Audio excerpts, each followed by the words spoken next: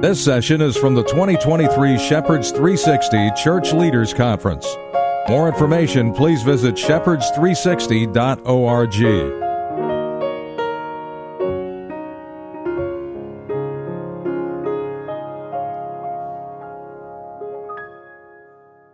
I think I might go ahead and get started. I thought this was supposed to start at 10:15, but I think y'all's last thing ran over. But anyway, there is so much to talk about. So I'm Ingrid Skop, if anybody wasn't in one of the prior sessions. I'm an obstetrician gynecologist. Can you tell? Oops. My slides aren't up yet. Oh, let me see if I can figure this one out.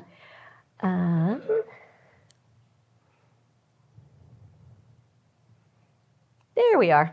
Can you tell where I'm from based on my picture? Every Texan has to have blue bonnets in their slides, so proudly Texan. I'm also the Vice President and Director of Medical Affairs of the Charlotte Lozier Institute. And if you're not familiar with Lozier, you need to be, because our mission is science and statistics on life issues. And I think you all recognize it is so hard to find good evidence-based information about abortion. Oh, and by the way, all of these slides are available through the little scanny. So you don't necessarily, you can take notes if you want, but you don't necessarily have to, because you can get all of these. And if you were not in the previous sessions, you can get those slides as well. So my email's here, and I'm happy to field questions if anybody has anything particular they want to talk about, or just anything in general. When you get on the Charlotte Lozier, it's lozierinstitute.org website. There's a lot of information. If there's something you're interested in and you can't find information, we've got 1,000 papers on the website, so chances are it's there, but our search engine could use some improving. So just reach out to me and I'll help you find that information. So I practiced as an obstetrician for 25 years. About a year and a half ago, I went to Lozier, and it was just before the Dobbs decision. So it has been my pleasure and privilege to advocate for women and their children by just giving people information. And today's topic is abortion myths. And I woke up last night just thinking of additional topics that I wanted to add, because there's so many myths out there. So I'm addressing, I think, some common ones. But I realize that there's just really just misinformation and gaslighting everywhere on this topic in our country. So things we're going to discuss: contraception, how is it related to abortion? What should the church's role be? Should we be neutral because this is a political issue, or is this an intensely moral issue that we should be addressing?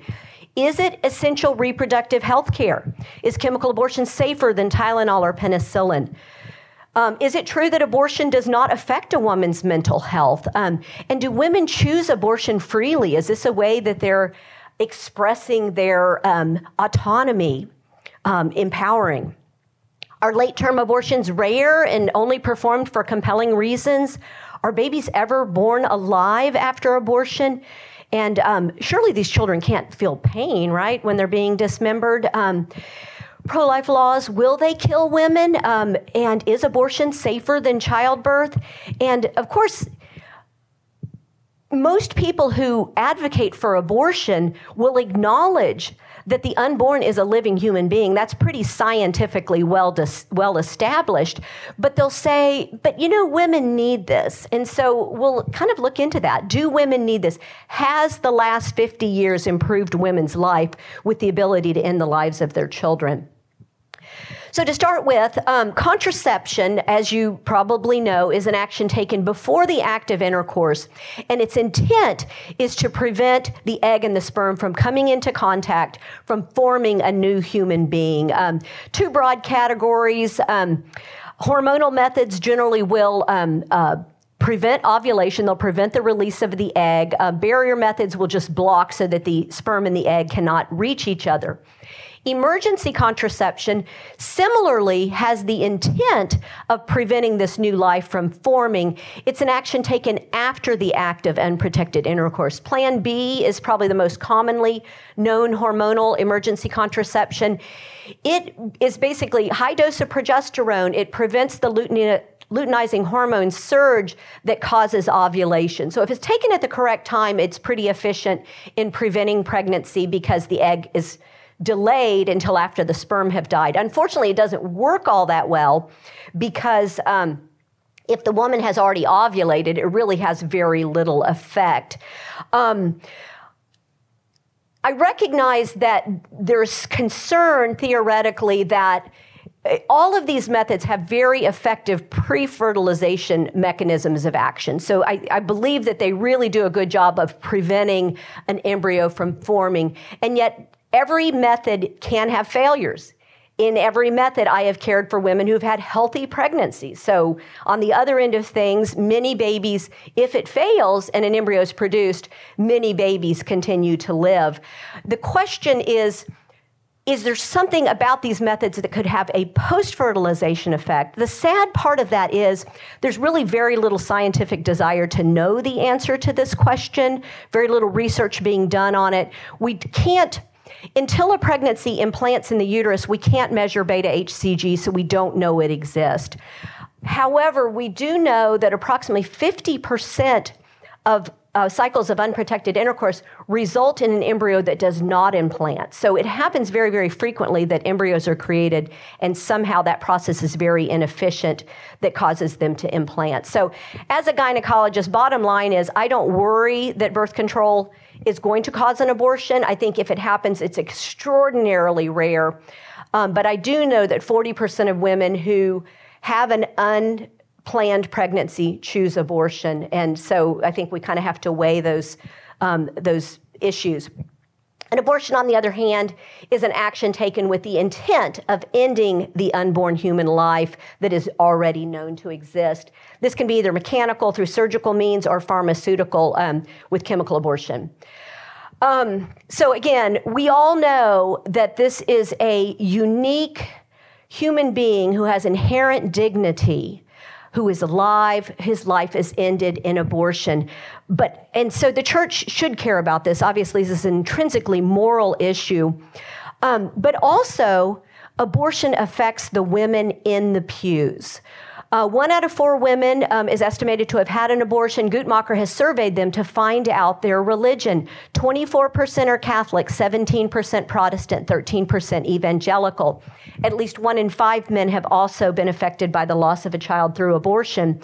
And these women who fall into abortion in crisis, they acknowledge, they know it's immoral and that it ends a human life, and yet they find themselves in a situation where they don't think there's another option. The American church, it turns out, is very confused. You may be familiar with the Barna survey from a couple of years ago that documented that more than half of Americans thought they had a biblical worldview, but when they were actually queried about what the Bible says and what they believe, it turns out that only about 6% did. Only 60%, as an example, of Christians believe that life is sacred. I thought that was pretty much common knowledge, but apparently not. Many of these Christians believe that the Bible is ambiguous or doesn't discuss abortion. 44% of evangelicals, 62% of Protestants, and 58% of Catholics. Another survey from earlier this year documented that among regular churchgoers, 16% admitted to having been involved in an abortion, either a woman who chose it, a man who paid for it, or someone else who pressured someone into an abortion. So the reality is there are women sitting in every church and men who are suffering, who need reconciliation, who need repentance. And if their church doesn't address that issue from the pulpit, they may not have the chance to get their lives right with God. When we asked the churchgoers about their feelings about abortion, 27%, only a little over a quarter, said they were pro-life without exceptions. 36% said they were pro-life, but they felt that there were some circumstances where it was okay to end this life. 22% were pro-choice or unsure, and more than half wanted their church to teach more about abortion. So very quickly, you guys are probably all familiar, but the Bible talks a lot about unborn life and about the dignity of human beings. Genesis tells us God created mankind in his image, male and female. Job tells us that he clothed both Job and others with skin, flesh, bone, and nerves. Psalms, of course, this beautiful poetry describes how God intricately wove humans together before anyone could see them. Jeremiah and Isaiah confirm that God had plans for them and for us prior to our birth. For those who think that it's okay to have exceptions, the Bible actually tells us about that as well. Exodus talks about God really reprimanding Moses, saying, "Who has made the mute, the deaf, the seeing, or the blind? Have not I, the Lord?" And Isaiah, of course, has the story of the clay admonishing the potter because he doesn't think his work is appropriate. Concerning things to come, do you question me about my children or give me orders about the works of my hands? Obviously, it can be hard to understand why some children have such life-limiting problems, but we need to acknowledge God created them, and it is the ultimate in hubris for us to say that a creation of God's does not deserve to continue to live.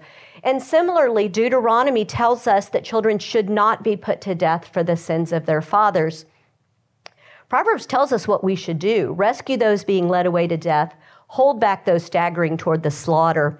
And those of you in this room, you cannot say we knew nothing, because now you know. And God knows that this is an issue that is very, very important to him. So what about abortion as essential reproductive health care? Health care, one definition is maintenance and restoration of the health of the body or mind. Obviously, this applies to prenatal care and delivery of babies, but not to disrupting a normal physiologic process and ending human life. It's important to know that only 7 to 14% of obstetricians who are surveyed say that they would perform an elective abortion if requested by their patient. Unfortunately, in medicine, there's a disconnect. Many obstetricians will say they're pro-choice, but they will not get their hands dirty doing the actual abortion. Obviously, if this were a necessary health care, every one of us who are women's health care providers would provide that action, and the fact that so many don't gives lie to that narrative. And what is medicine about anyway? How do we contribute to human flourishing? The Hippocratic Oath, as you know, very few medical schools actually recite this part of the Hippocratic Oath anymore, because so many of these medical schools are trying to encourage their students to provide abortions, to provide physician-assisted suicide. But originally, we took an oath not to do so. Medical ethics has 4 main principles. Beneficence is favoring the well-being and the interest of the patient. Obstetrics has a 2-patient paradigm. We're blessed to have 2 patients. And so to ignore the needs of one of those patients is not beneficence. It is not non-maleficence, not harming the patient. Autonomy applies to an individual, but an individual does not have autonomy to end the life of another individual. And of course, justice says that we should all be treated fairly and equitably. And the most intrinsic right that we have is the right to life. So justice requires that we give everyone an opportunity for life. Sadly, medicine has sort of lost its way. It used to be, you think back to the Marcus Welby, a kindly, experienced physician who would give recommendations to a patient based on his knowledge of that individual, his experience. We don't see that anymore. Now there is pressure. I call it the vending machine model of medicine, to give the patient what they come in and say that they want. So hopefully medicine can make its way back from where it has strayed.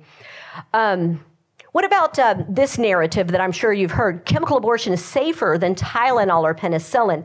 Of course, women are being driven toward self-managed chemical abortions with this narrative, but what do we really know? To understand chemical abortion, you need to know it's 2 drugs approved by the FDA. Mifepristone blocks progesterone receptors, so it cuts off the hormonal support, ends up killing the embryo or the fetus, and it's followed in about 24 hours by misoprostol that essentially induces labor to express the dead tissue.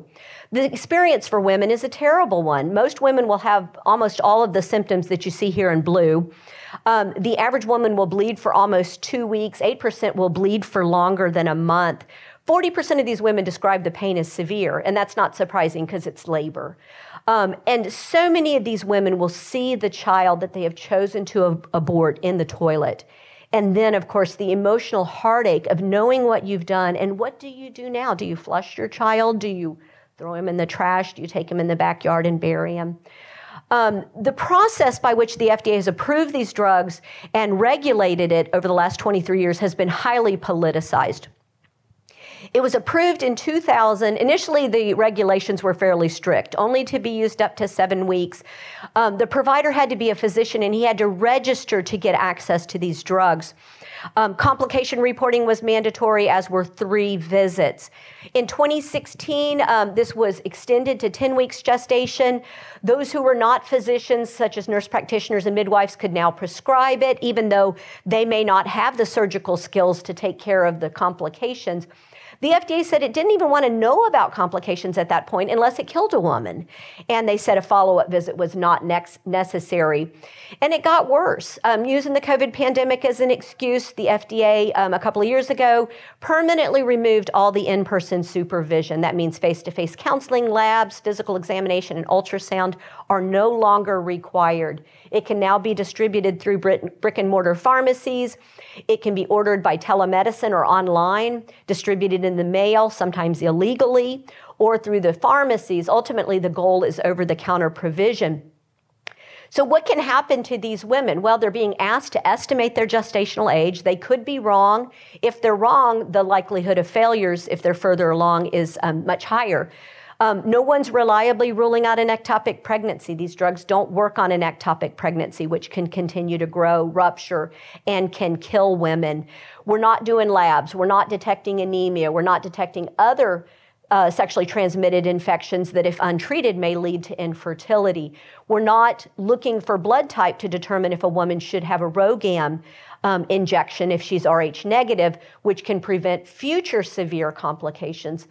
And in fact, we're not even verifying that the person who is ordering the drugs is a woman who wants an abortion. So obviously this will benefit sex traffickers, incestuous abusers, and coercive men, but not women. We're not obtaining informed consent. We don't know how common complications are. And women, when they order these pills on a website, it's not telling them about alternatives. It's not telling them that there's 3,000 crisis pregnancy centers in this country that would love to walk alongside them and give them the support they need to bring their children to birth. Mifepristone has the FDA's strongest warning, a black box warning, telling doctors that women can present with a very serious infection without a fever, without an elevated white blood cell count, or without significant pain. More than half of the deaths associated with mifepristone have been from Clostridium sordelli sepsis. This is a common organism found in dirt. It's usually not pathogenic, except when someone's immune system is compromised. And in fact, last year there were 2 women reported to have died from Clostridium sordelli sepsis after chemical abortion. Bleeding may also occur that can be stopped in no other way other than surgery. So why is it that it's so common to say this is safer than Tylenol when you can clearly recognize from what I've told you it's not safer than Tylenol? One thing is that we have almost nothing about data collection in our country that is mandatory. So we don't even know how many abortions occur. The states report voluntarily. Some states don't bother to report any numbers. The Guttmacher Institute gets information directly from abortion providers, and they consistently report far more abortions. Only half of the states require complication reporting from abortionists, even fewer from other doctors. And there's really no enforcement mechanism, or even a lot of these doctors are not even aware that these mandates exist. And so we see that complications are often not reported. Maternal mortality data is even worse. The CDC gets most of that data from death certificates. And there's a number of reasons that death certificates often do not report the abortion. Maternal mortality is any time from the beginning of a pregnancy, any event at the time of the end of the pregnancy, all the way to a year after the end of the pregnancy. And we're increasingly seeing, particularly related to abortion, that it's later deaths. It's women who have mental health complications. You can recognize that a suicide on the due date of an abortion that may have been coerced, clearly that would be an abortion-related death, but the CDC does not even try to pick up that type of data. Better quality data is available internationally. In Finland, they documented that almost 19 out of 20 women who had an abortion-related death, there was no mention of the abortion on the death certificate. So what the CDC tells us is really just the tip of the iceberg. Going back to that chemical abortion is safer than Tylenol, the comparison that they're making is that there's about 600 Tylenol overdose deaths in our country every year. And they're comparing that to the approximately 2 deaths that they pick up from abortion, which is obviously a very dishonest comparison.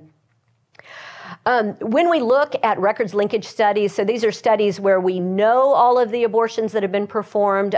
Generally, this is through a single-payer healthcare system. And then we can link them to subsequent medical events. We discovered that complications are very common after chemical abortion. In Finland, again, very good quality data. 6% of women require surgery to remove all of that retained tissue after a chemical abortion. Even after surgical abortions, 2% of the women required surgery. This graph demonstrates that complications are 4 times as frequent after a chemical abortion than a surgical one, affecting 1 out of 5 women. And a study looking at later chemical abortions documented that 10% in the first trimester and almost 40% in the second trimester required surgery. Similar studies done here on the Medicaid population. There are 17 states that allow their Medicaid money to pay for abortions. We documented that within a month of the chemical abortion, 5% of the women, 1 out of 20, had an emergency room visit for an abortion-related complication. 2% of those with surgical abortions also needed an emergency room visit. When we look closer, 60% of the time these were miscoded as having been due to a miscarriage. These women are being told by abortion providers, if you should need care, you don't have to say it was an abortion. And these women are ashamed. They don't want to say it was an abortion. They tell them that the doctors can't tell the difference and that it won't change their care. But the reality is these miscoded women were not cared for appropriately. They averaged 3 visits to the emergency room before they finally got the surgery they needed. So clearly not safer than Tylenol. Does abortion cause mental health complications? Well, numerous studies have documented increased risk of anxiety, depression, alcohol and substance abuse, and self-harm following abortion. And these, of course, can lead to deaths of despair, suicide, homicide, accidental deaths, overdoses. And there are subgroups of women that we know are at much higher risk to have mental health complications from abortion. Those who are pressured, that makes sense. Those who wanted the pregnancy, those who have prior mental health issues, prior abortions, later abortions, and young women, as well as some other risk factors. Many times abortion advocates will acknowledge that, yes, mental health complications can follow abortion, but it's not the abortion that's the problem. These women are in crisis. It's the situations in their lives, or maybe they already had mental health complications before. So at Lozier, we went back to that database I told you about, the 17 states and the Medicaid, and we looked to see what did mental health look like before and after abortion and before and after childbirth in this population. And we discovered that after an abortion, a woman was twice as likely to require an outpatient mental health visit than a woman who carried her baby to term. She was almost 3 times as likely to require an inpatient hospitalization, which means she had a severe mental health event. And for those women who were hospitalized, they had 7 times as many hospital days stay after an abortion compared to giving birth to a child. And then we looked before the pregnancy event to see, were these women already more mentally unhealthy? And we found the opposite. We found that the women who gave birth to a child had more pre-pregnancy mental health utilization than the women who aborted. So definitely put that narrative to rest, that abortion does, in some women, cause mental health complications. Yes, sir? Oh, I'm sorry, it's relative risk. And so it's a statistical term, and I'm not much of a statistician, but basically, if it's a relative risk of 2, that's double the risk. So 3 is triple the risk. So surely women who choose abortions do so willingly, right? And their reasons are compelling. Well, Dave Reardon, one of our researchers, really amazing and has such a passion to know about unwanted abortions. And 2 studies that he published recently based on survey data documented that 61% of women who'd had an abortion reported high levels of pressure to abort, often from family members, the father of the baby, sometimes from life circumstances. You may be aware we're increasingly seeing work and corporations promoting abortion to their workers. So there's a lot of pressure on women to choose an action that they may not want. Of course, this was associated with more negative emotions, flashbacks to the abortion, feelings of grief and sadness. And these women said that they had an overall decline in their mental health, and they attributed it to their abortions. Additionally, that cohort was noted that only 1 out of 3 women said that this abortion was something they wanted. 24%, nearly a quarter, described the abortion as unwanted or coerced. 43% said they accepted it. They were in such a situation they didn't think they had another choice, but it was inconsistent with their values or preferences. And again, these are probably the women that are sitting in the church. 60% said they would have preferred to give birth if they had received more support or they were in a more financially secure position. 8 states document reasons that women choose abortions in their states. And those compelling reasons that we always hear about, rape and incest, risk to a mother's life, severe abnormalities in the baby, they all comprise less than 5% of abortions. So again, more than 95% of abortions in our country are for social or financial reasons. And the Guttmacher Institute has documented some of these reasons. They thought that they couldn't go to school and have a baby at the same time, or work and have a baby at the same time. They couldn't afford a baby, or so many of these women choose abortion because of relationship problems, because the father is not willing to support them. Frederick Matthews Green is a pro-life feminist, and I love some of her quotes. This one just really speaks to me. For the question remains, do women want abortion? Not like she wants a Porsche or an ice cream cone. Like an animal caught in a trap, trying to gnaw off its own leg. A woman who seeks abortion is trying to escape a desperate situation by an act of violence and self-loss.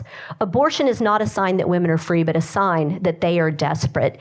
And our country can do so much better than it's doing to support women, only offering them this as a solution to their problem. What about late abortions? Are they rare, and are they almost always obtained for compelling reasons? 10% of the abortions, we have approximately 1 million abortions in our country every year, 10% occur after the first trimester. So these need to be done by a D&E, which is a more dangerous surgical procedure. Again, around 100,000 a year.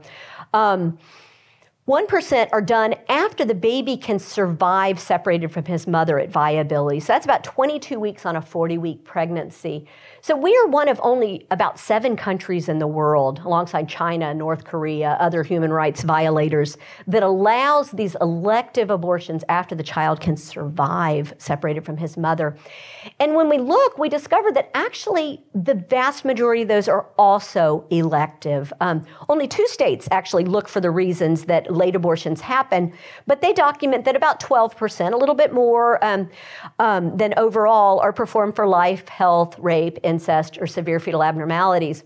And when we look at abortion industry studies, we actually find something very concerning. So many of these women report indecision as a factor. They didn't know if they wanted the abortion, and relationship problems. So I think we can read between the lines there. 9 months is a long time for a woman who wants to give birth to her child to say no to a coercive man. And yet that is what our country is allowing, 9 months for him to wear her down. And I think that, and I've talked to women, this is so often the reason for these dangerous late abortions. They finally couldn't say no anymore. What about a baby being born alive after an abortion? There's some discussion about this. Of course, you'll hear the abortion industry say this never happens, no way. An abortion by D&E dismemberment, of course, is very unlikely to result in a live baby. He's literally pulled apart by the surgical instruments. But a very late abortion, as you might imagine, a baby that's nearly the size of a term infant would be very hard to dismember. So many of these abortions are performed by labor induction. A recent survey of late-term abortionists documented that nearly 7 out of 10 do not routinely kill the baby first. And as an obstetrician, I can tell you, most babies who deliver through labor survive labor. So I think we have to recognize the fact that there are babies born alive in this country and that they are killed by active or passive infanticide, and no one is watching. So we have now gone from being a country that will kill its children in utero to a country that will commit infanticide. And I think you all know, because you're leaders in the church, what happened to Israel when they began sacrificing their children to Moloch. So what about, do these babies feel pain? Well, pro-abortion medical organizations like ACOG try to make the most extreme definition of pain that they can. They will say they don't have pain until the 3rd trimester because their cerebral cortex is not fully developed until that point. Well, those of you that have teenagers probably know that actually the cerebral cortex is not fully developed until age 25. So, you know, they require the ability to form an emotional response to pain before they'll call it pain. So this is, of course, very extreme. We know that the neural tracts that detect pain are completely in place by 12 to 15 weeks. And this little baby's, he's further along than 15. I'd say he's probably about 5 or 6 months. But look at his face. This is a face that's in pain. We all recognize that. At 15 weeks, if you take a needle transabdominally and stick it into the intrahepatic vein, which is full of nerve endings for the baby, he will react exactly the same way we would if someone did that to us. He will withdraw and try to get away from the stimulus. Vigorous body and breathing motions. We'll see his heart rate increase, his blood flow to his brain increase. If we measured his blood, we'd see increase in circulating adrenaline and also endogenous opioids, which are the body's way of trying to suppress a pain response. So of course they feel pain when they're dismembered. We all know that it's been an interesting year. It really was a miracle, I think, that the Supreme Court overturned Roe in the Dobbs versus Jackson women's healthcare decision. But in its wake, we've seen so much misinformation, and I want to help you to counter this. The 25 states immediately got on board. They passed laws protecting unborn life, so good for them. The other 25 went the other direction. The abortion industry sued every single state. So some of these states, the ones you see here in yellow, are still fighting in court to be able to implement their laws. But immediately, the media came out with this whole narrative that women will die, doctors can't perform necessary medical treatment for women, maternal mortality will increase. The good news, an attorney and I looked at every state's law, and every single state that is protecting unborn life allows an exception if an abortion is needed to protect a mother's life or to prevent a serious risk to her health. Unfortunately, a lot of doctors don't know that. But the good news is it's very, very rare for this to be needed. In fact, vanishingly rare, I would say. I've been practicing for 30 years. I've never needed to do a direct abortion, although there have been times I've needed to induce labor to protect a mom when I didn't think the baby could survive. So again, when those situations happen, they usually happen later in pregnancy when the baby can survive. But even if he's too young or too sick to survive, induction and perinatal palliative care, which most hospitals will offer, means that the woman can hold her baby. If he lives for a little while, she can say goodbye to him. She can bury him. She can photograph him. This is such a better way to help her and the family with their grief response than to dismember this baby. There's no body to grieve. Maternal mortality. We have shameful maternal mortality rates in the United States. Ours are the highest in the developed world, despite the fact that we spend so much money on healthcare. But when you look, we have such high abortion rates. So there's a correlation there. And unfortunately, in the Black population, their maternal mortality rates are 3 times higher than white women, but they also have abortion rates 3 to 4 times that. So what we're seeing, I think, is that abortion does not protect from maternal mortality. There's probably many ways that abortion is leading to an increased risk of maternal mortality. There have been studies that have said abortion is safer than childbirth. Again, I told you how poor quality the CDC maternal mortality data is, particularly in detecting abortion-related deaths. So this is a very dishonest comparison. We don't know how many women die related to abortion, and they should not have published that study. They knew the data was bad, but it was useful for their propaganda. Again, if we go to a records linkage, a country where we can do records linkage, we find something different. In European countries where we can do this, we discover that in the year following an abortion, because maternal mortality is measured all the way from the beginning of a pregnancy to the year after the pregnancy ends, a woman is 2 to 4 times as likely to die of any cause, 6 to 7 times as likely to commit suicide, 2 to 4 times as likely to die of an accident, and 10 to 14 times as likely to be murdered. So actually, childbirth is protective and abortion is the risk for maternal mortality. 10 quick reasons that I think maternal mortality will decrease in states that are protecting unborn life. It allows intervention if it's truly needed. It'll limit those more dangerous later abortions. It will prevent some future pregnancy complications that are related to surgical damage, such as preterm labor and abnormal placental attachment. It will prevent future mental health disorders in many women. Will lead to women delivering their children at a younger age, which we have known since the Middle Ages is protective against breast cancer later in life. Reduce the incidence of repeat abortions. Many women fall into this pattern of one abortion and then many more, which are associated with all-cause mortality. Hopefully it'll lead to fathers taking responsibility, reducing the rates of single motherhood and poverty. It's not going to lead to illegal coat hanger abortions. That's a myth since before the time of Roe. Unfortunately, women will probably revert to chemical abortions, but those are not as dangerous as an instrumentation. It'll encourage men and women to change their sexual behavior and use more reliable contraception, which will decrease unintended pregnancies, and we can all see would be a good thing. And when we look at other countries, we've not seen an increase in maternal mortality there. What time is this supposed to end? Are we supposed to end at 11, or when's your next? Yeah. Oh, okay. Well, I'm going to zing through the rest. There's actually a lot, and if you need to leave, please do. But so many people say, yeah, I get it all, but women still need it, so we should still have it available. But is it improving women's lives the way we think? Do they benefit economically? It's kind of standard wisdom that this is the case. But actually, when we look at the studies, we see that they hedge their bets. They say it may lead to this outcome, it may infer this result.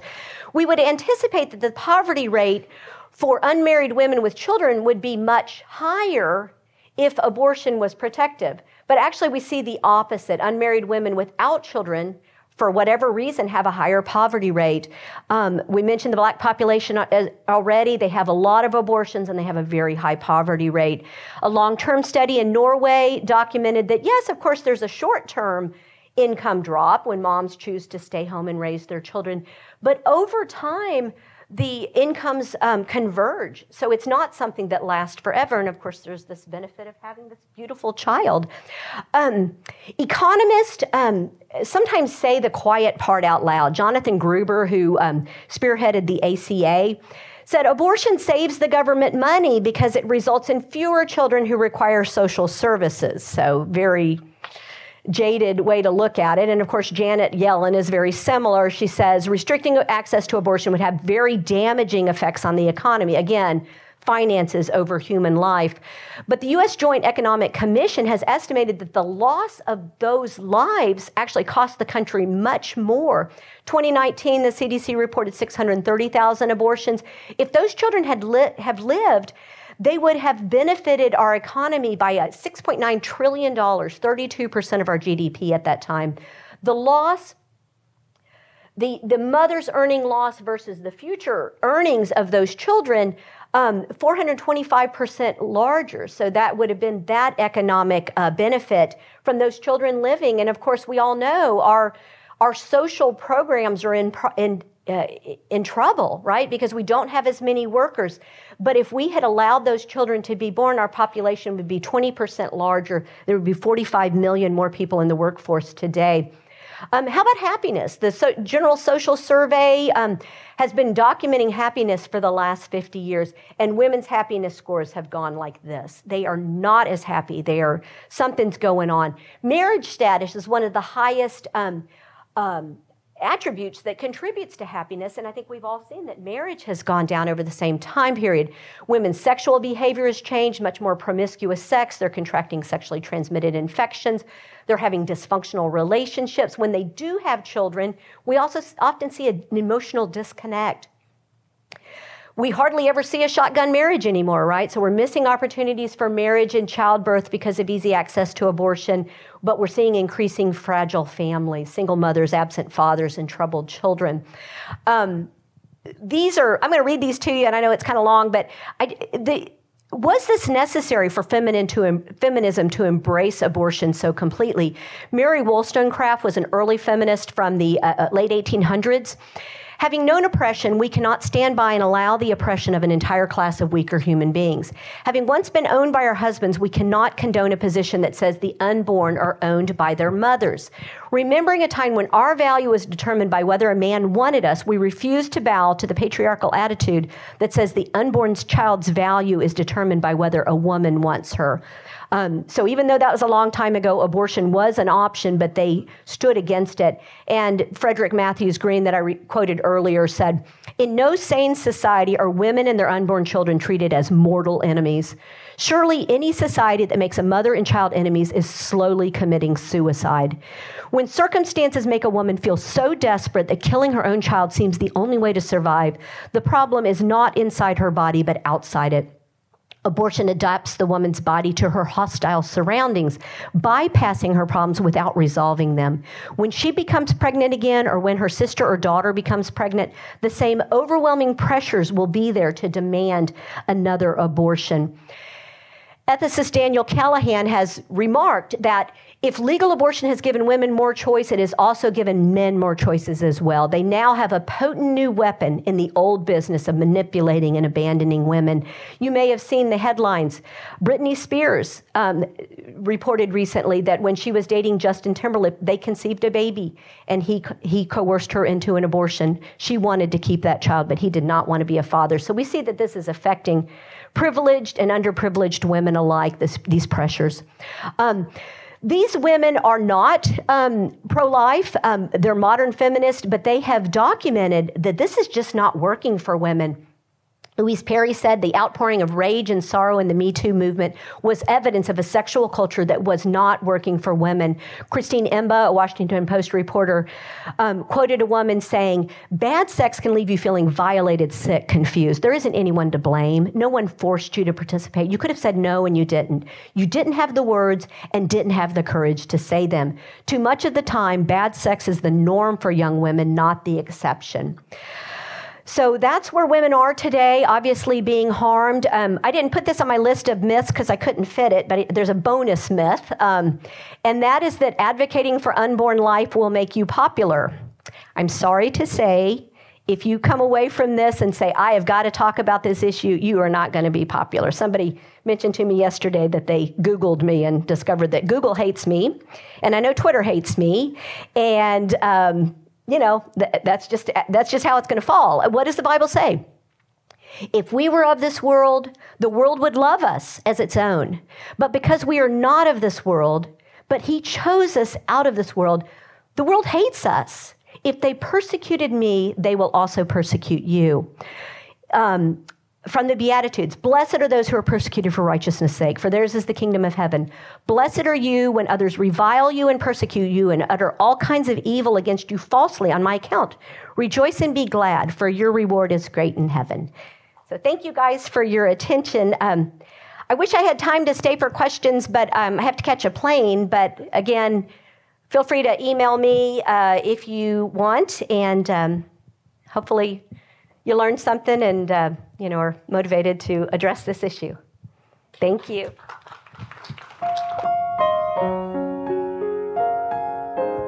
Thanks for listening to this session from the 2023 Shepherds 360 Church Leaders Conference.